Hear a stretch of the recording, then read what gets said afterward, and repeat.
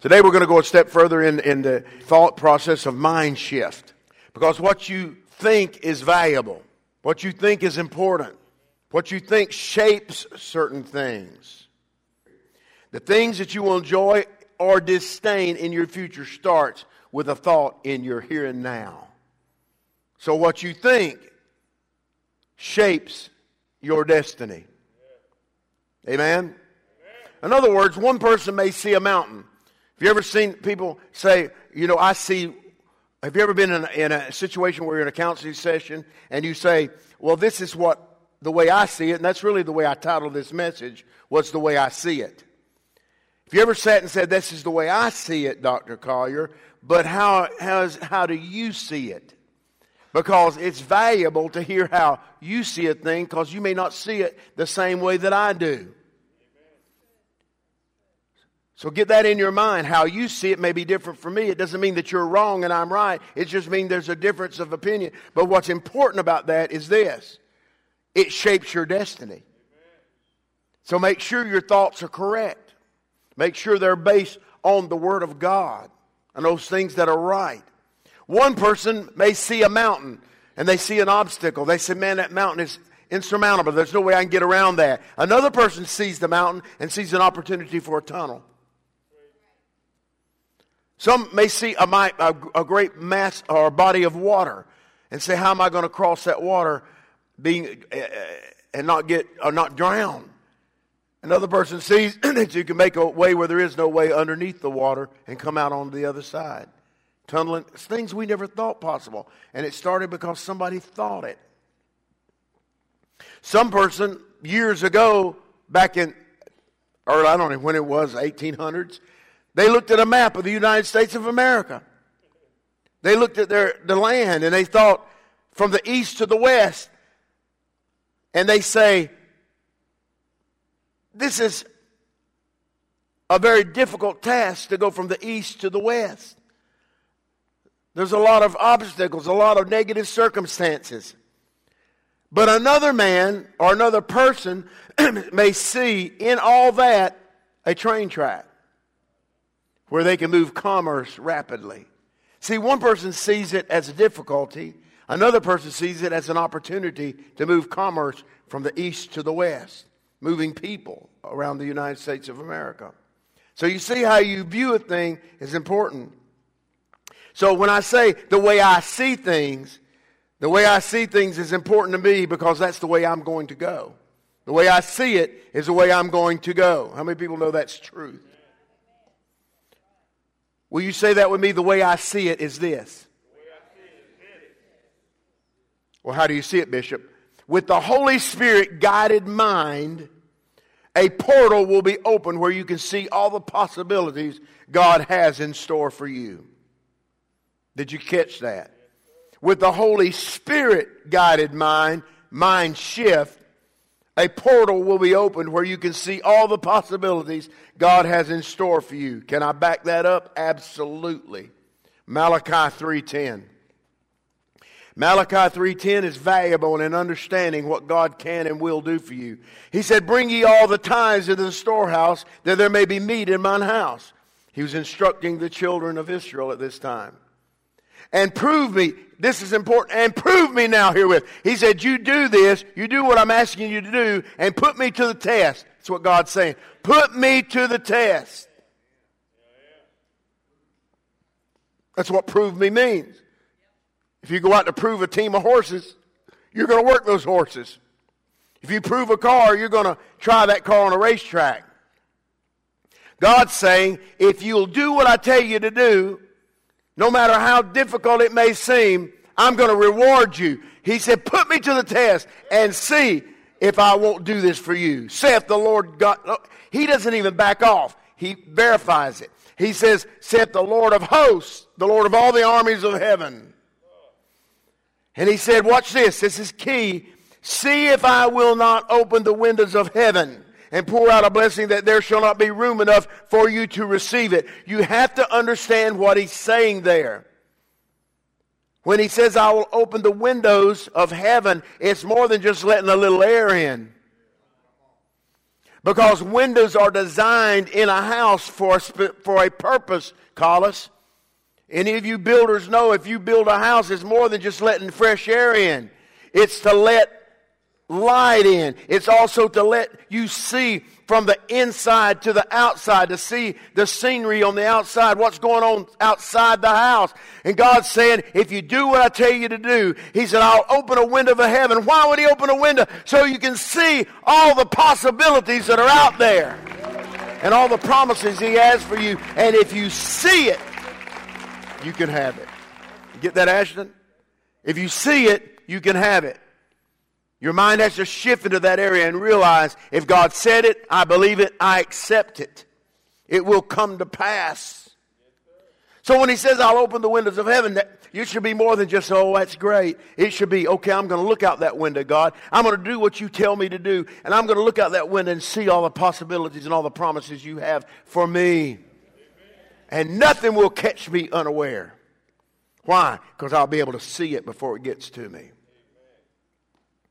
Can I ask you a question? Has any of you started to do something and you get a check in your spirit and say, don't do it?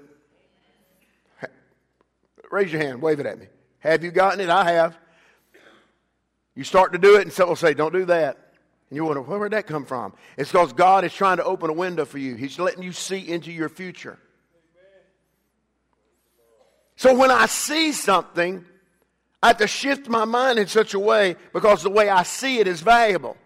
The way you see it is valuable. Because the way you see it, hear this, when I see it, I can conceive it. When I conceive it, then I can obtain it. But it all starts with a mind shift. And how you see things and how you desire things. How many of you want good things out of life? I think all of us are that way. Well, you'll never see good until you start seeing it here first. Have you ever had a guest come into your house? And they're from another state or whatever, and you say, well, I want to take you on a little trip here around the town, and you start driving, and they're going, oh, my God, this is beautiful. Oh, look at that. Oh, look at this. And you're going, what? I don't see anything. Oh, look at that historic spot there. Historic, it's just an old dump.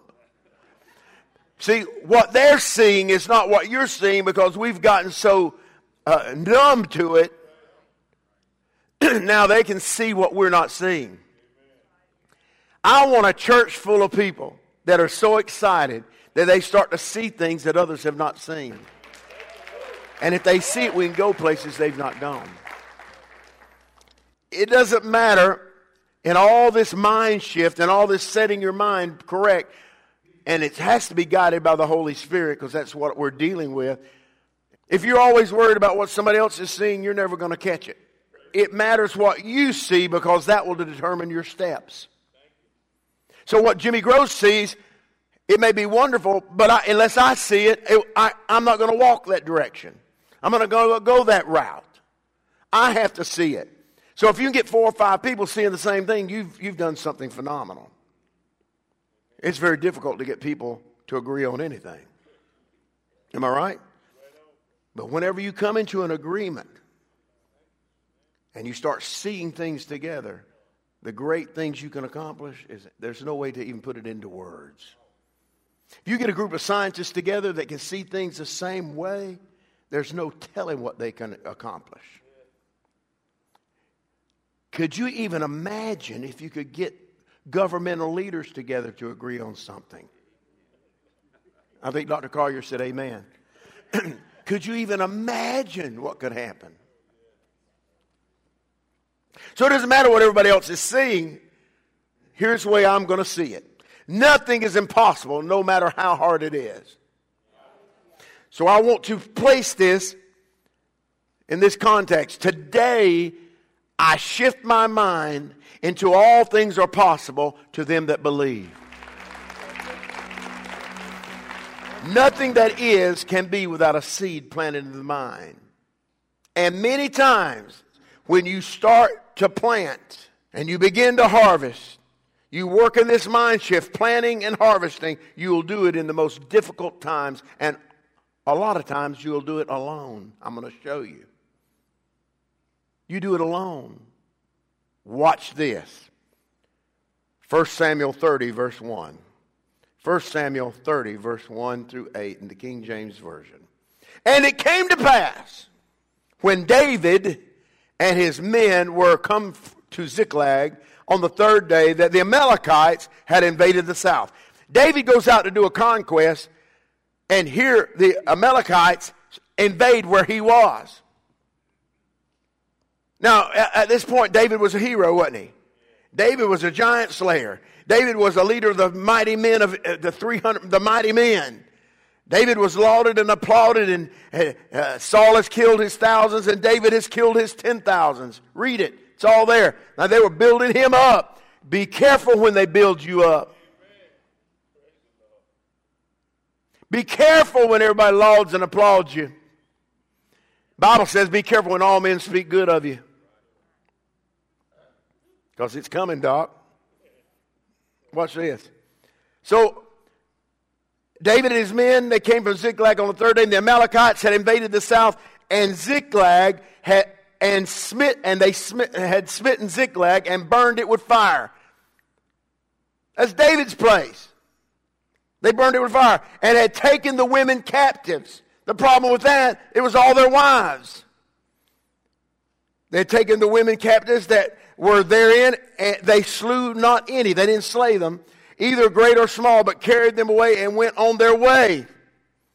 They carried their families away into slavery, into whatever bondage they wanted. Now watch. So here comes David back and his merry men. In verse 3. So David and his men came to the city, and behold, it was burned with fire. Can you even imagine coming home and your house being burned and everything in it gone? It was burned with fire, and their wives and their sons and their daughters were taken captive. You think you had a bad day. Then David, see, to us we're reading a story, but these people lived it. These people went through it. We're just reading it. Then David and the people that were with him lifted up their voice and wept until they had no more power to weep. Have you ever gotten so down and discouraged that you wept that you could weep no more? I've seen people get to that point. And David's 2 wives were taken captive. Ahinoam, the Jezreelitess, and Abigail, the wife of Nabal, the Carmelite. And David was greatly distressed for the people. Watch. David now, the triumph, the conqueror, the leader, the giant slayer, now they want to kill him. So just because people parade you around as something great, there's another day coming. So you have to be careful. David now, he was champion. They want to kill him. They want to stone him to death because the soul of all the people were grieved. Every man for his sons and for his daughters. But David, watch this word, but David. Nobody around him, not his mighty men, none of the warriors, none of his counselors, and I've been here before, so I know what I'm talking about. Nobody was standing with him, so he got alone and he gazaked it to himself. The Hebrew word for encourage is gazak. What do you mean? He said, I am not going to allow this to happen to me. I'm going to strengthen myself. That's what the word means. I'm going to repair myself. I'm going to strengthen myself. Even when it seems like all is lost, I'm going to gazak it to myself. And I'm going to take care of this hopelessness that's in my spirit. How did he take care of hopelessness, Floyd? He had a mind shift all by himself. Not one warrior helped him. The Bible would have said it. Not one person said, you can make it, David. Come on, we can do this thing. No, he did it to himself. Watch what he did. David's mind shifted from defeat to conquest. His warriors didn't see it. They didn't want to see it. They saw it as defeat. Our wives and our children are gone, and all our goods, all our belongings are gone. They were distraught. Now watch. And David said to Abiathar the priest, Amalek's son, I pray thee, bring me hither the ephod, which was a garment the priest wore. And Abiathar brought thither the ephod to David. And verse 8, and David inquired of the Lord. So when you gazak it to yourself, the next thing you got to do in your mind shift is inquire of the Lord. You got to talk to God. A lot of times we make decisions based on what we want, not what God says is best for us. Have we done that before? I have. I've heard people say to me before, I'm going to do this because I want to, Bishop. Don't pray about it because I don't want to hear what God has to say. You think I'm kidding you? I stood with a man right out front here, and he said, don't pray. Am I telling the truth, Randy? Don't pray because I want to go do this. And it led to disaster for his whole family. It honestly did. I said, let's just pray about it. Let's inquire of the Lord. No. I don't want to hear what God's got to say about this. David wanted to know. And David inquired of the Lord, saying, shall I pursue after this troop? They're all defeated. His mind is shifting. He's strengthened himself in God. Shall I overtake them? And God answered him. That's when he said, and he answered them, pursue. The Lord said, pursue, for thou shalt overtake them and without fail recover all. Who got that word? Who had to believe that word? Did the men have it? Did the warriors get it? David had it. So if you're waiting for everybody else to see what you're seeing, they probably won't. But if they see that you are standing firm, they'll follow you. Now watch what happens. They're all partying. All the Amalekites, they're partying, Doc. They've got women, possessions, children, slaves. They've got it all. Man, they're partying hardy. But here comes David. Most of his men couldn't come because they're too wore out from battle. He had to leave them at a certain place. But here David wasn't wore out because he'd encouraged himself in the Lord. How many times have you had to encourage yourself? So David finds them, and guess what they're doing? They're partying, celebrating. But they've got a maniac coming after him named David that's gazaked it to himself, that's encouraged himself in the Lord. And the Bible says in 1 Samuel 30, verse 16, and it's important for you to read these verses. Somebody says, I don't need all that Bible. Yes, you do. Amen. Verse 16, and when he brought him down, behold, they were spread abroad upon all the earth, eating and drinking and dancing, because of all the great spoil that they had taken out of the land of the Philistines and out of the land of Judah. Now watch verse 17. It didn't say in the mighty men. And David smote them from the twilight even unto the evening of the next day. And there escaped not a man of them, save 400 young men which rode upon camels and fled. Now watch this next verse. And David, and he said, I'll open a window of heaven and pour out a blessing you cannot contain. Remember that. And David recovered some. Wait a minute. Am I misreading that? And David recovered all. What does all mean to you? But it starts with a mind shift. All he had to do was go in there and start crying with the men, his warriors, crying and moaning, oh my goodness, I've done screwed up. I've been out doing these conquests and they sneaked in and got our wives and our children in possession. Oh, woe is me, and they stoned him. But David goes, and the Bible says, and he recovered all that the Amalekites had carried away, and David rescued his 2 wives. And there was nothing lacking to them, neither small nor great, neither sons nor daughters, neither spoil, nor anything that they had taken to them. David recovered all. Where did it start? Somebody help me. Where did this battle, where was it won? When he said, bring me the ephod.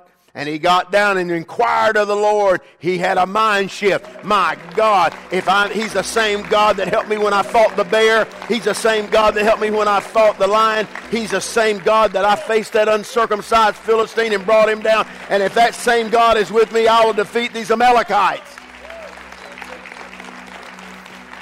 And today, some of you need to get down before the Lord, and you're going through some terrible situations. Maybe it's physical, financial, or spiritual. You need to get down and encourage yourself in the Lord. And even if your wife don't do it, your husband don't do it, your children don't do it, you can't listen to them. You have to get down by yourself and say, God, I don't care what the voices are around me. Those voices don't matter. What matters to me is what are you saying? What does God say? And I will pursue. The Bible says, he said, go and pursue them. So I'm going to tell you today, don't back off. Pursue. From destruction, from defeat to conquest. All started right here. Defeat to conquest. If you don't think you're going to make it, Doc, if you don't think you're going to make it, you're not going to make it. If you went into your medical profession thinking you're not going to make it, and everybody around you said you ain't good enough, you're never going to cut it, and you believe their PR, you're not going to make it. You fall into it. But when you start believing what God is saying to you, that he's got a purpose and a plan for your life, and you will recover all, then you start acting differently. You start doing things differently. There has to be a mind shift. Because nothing is impossible if you believe it. You may have some pitfalls. You may have some obstacles. But I still say, if he did it then, Kenny, he'll do it again. If he healed me then, he'll heal me now. How many of you have God blessed in the last year? Let's see here. And you know it for a fact. Do you think he's through? Do you think he's run out of blessing? No.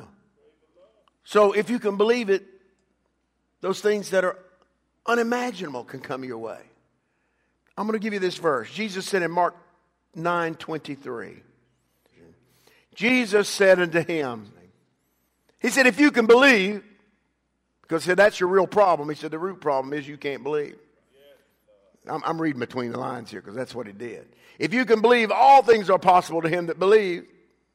If you can believe it, your thoughts that dwell in your mind can bring healing, can bring security, can bring provision, can bring prosperity and positive change. This is the way I see it. And that's important for you to say that. This is the way I see it. But not only this is the way I see it, I want to know how he sees it. Because when David inquired of the Lord, he wanted to know how he saw it. And what did God say? Pursue. Some of you that have backed off from some things that you know is right and some things you want to accomplish, and you've gotten a little intimidated. That's the word. You've gotten intimidated and you've backed off. And God is saying to you today, pursue. Don't let go of your dream. Don't let go of what God said you can have. Doesn't matter how old you are or what's happened to you in life. Don't give up. Don't give up on your dream. You know why Martin Luther King Jr. was so successful? He didn't give up on his dream. If you ever study him, you'll see.